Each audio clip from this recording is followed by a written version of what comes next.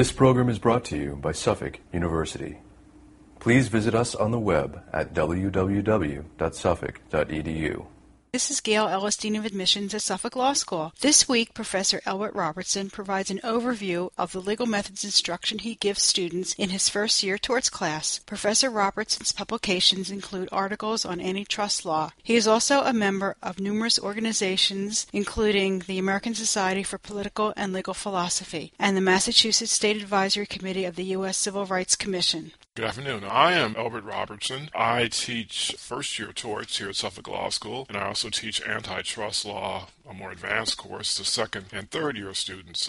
I teach for my tort section, and the law school first-year class is divided up into basically 4 day sections. But I teach for Section 1B, a parallel course in legal method and legal methodology that I integrate into the standard torts course. Now, let me explain what I mean by that. Torts and tort law is the law basically of personal injury. That is both intentional and accidental injury to persons or damages to their property. So you probably know tort law basically as personal injury law, personal injury lawyers that deal with accidents and toxic torts. But there are also other torts that are intentionally based: assault, battery, false imprisonment, trespass of various forms. As students learn the substantive parts of the basic course in torts as first years, they're also learning 4 other substantive subjects in their first year. They're learning criminal law, they're learning property, they're learning civil procedure, they're learning contracts along with torts at the same time, and we'll generally be learning constitutional law in the spring. In my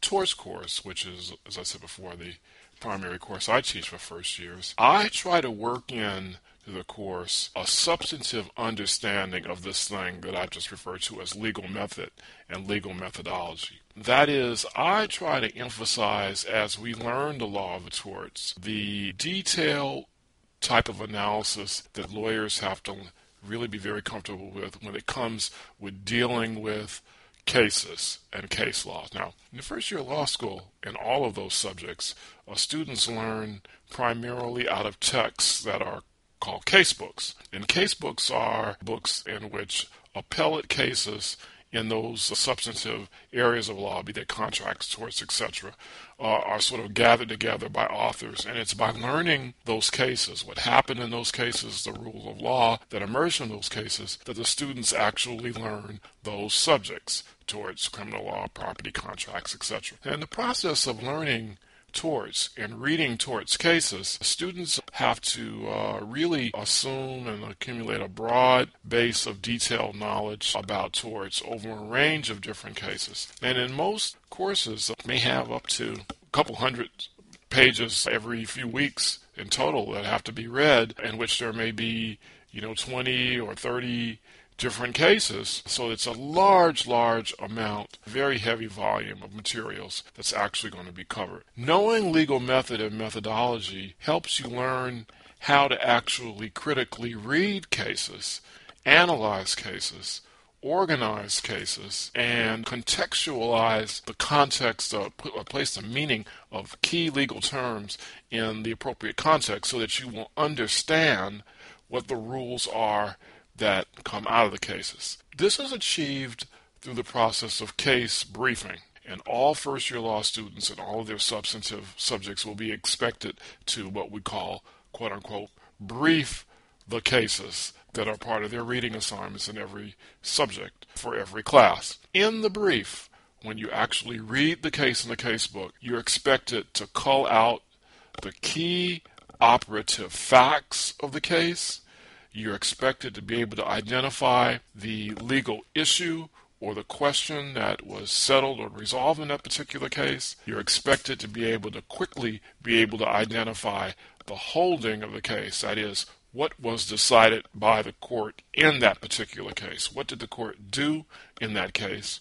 And finally, you're expected to be able to argue about, from a critical perspective, the relative degree of force of that case, and to develop one's own perspective of the meaning and usefulness of that case in terms of understanding the body of law you're learning at that time. The process of learning how to brief cases and the process of learning how to read in a lawyerly way, in a critical, insightful, contextual, and organized manner will better enable students to be able to identify the relevant legal rules and also be able to understand sort of both the rules of the case, the facts of the case, and ultimately the application of that case to a new and novel type of situation. On the examinations that we give at the end of the term, we come up with situations, or we construct situations, hypothetical situations, in which we expect students to show that they've been able to use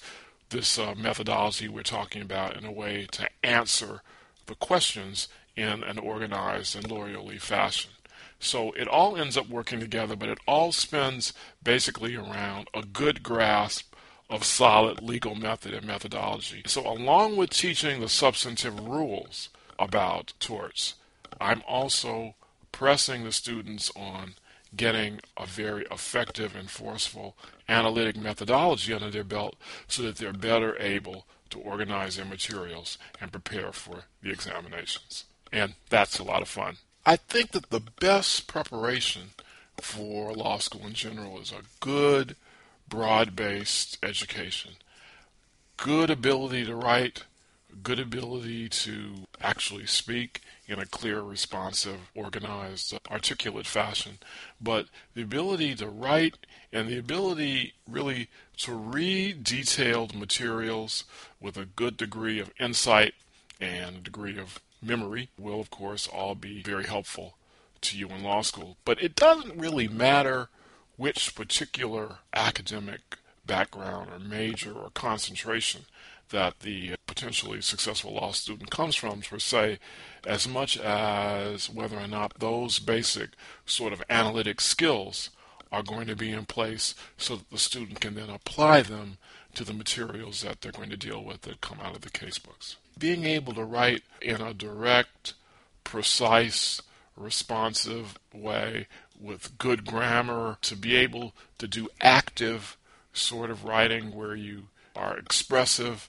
but directly communicative will be clear, because will be very important, because of course on an examination you're going to want to do that so that you can convey to us your understanding of the material.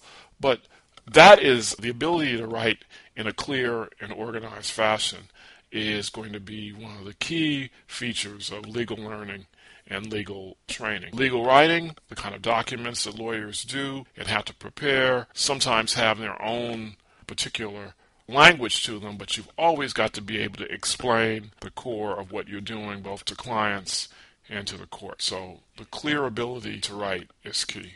Most case books are organized around main theme subject areas of law. So for example, in the case book that I used, the early chapters deal with intentional torts, and those have ancient roots in the Old English common law. And then we go quickly from that into the law of negligence, which is where the majority, I'd say 75% of the law of torts and the law in the casebook involve, and that is the law of accidents, the issue about the duty of care, the behavior of the reasonable person. My point about legal method is really key. If you've got good, strong legal methodological skills, it doesn't really matter that much in terms of how cases are organized. You will be able to take whatever cases that you're given, read them, organize them, and contextualize them yourself in a way that shows your mastery of the legal rules that emerge from those cases. And then you will be able to set those legal rules off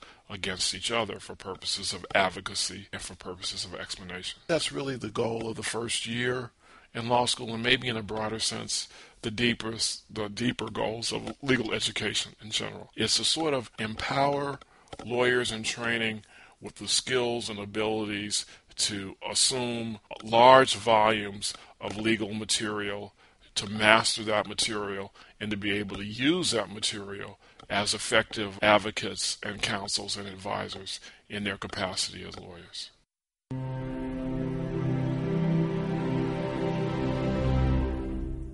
This preceding program was brought to you by Suffolk University.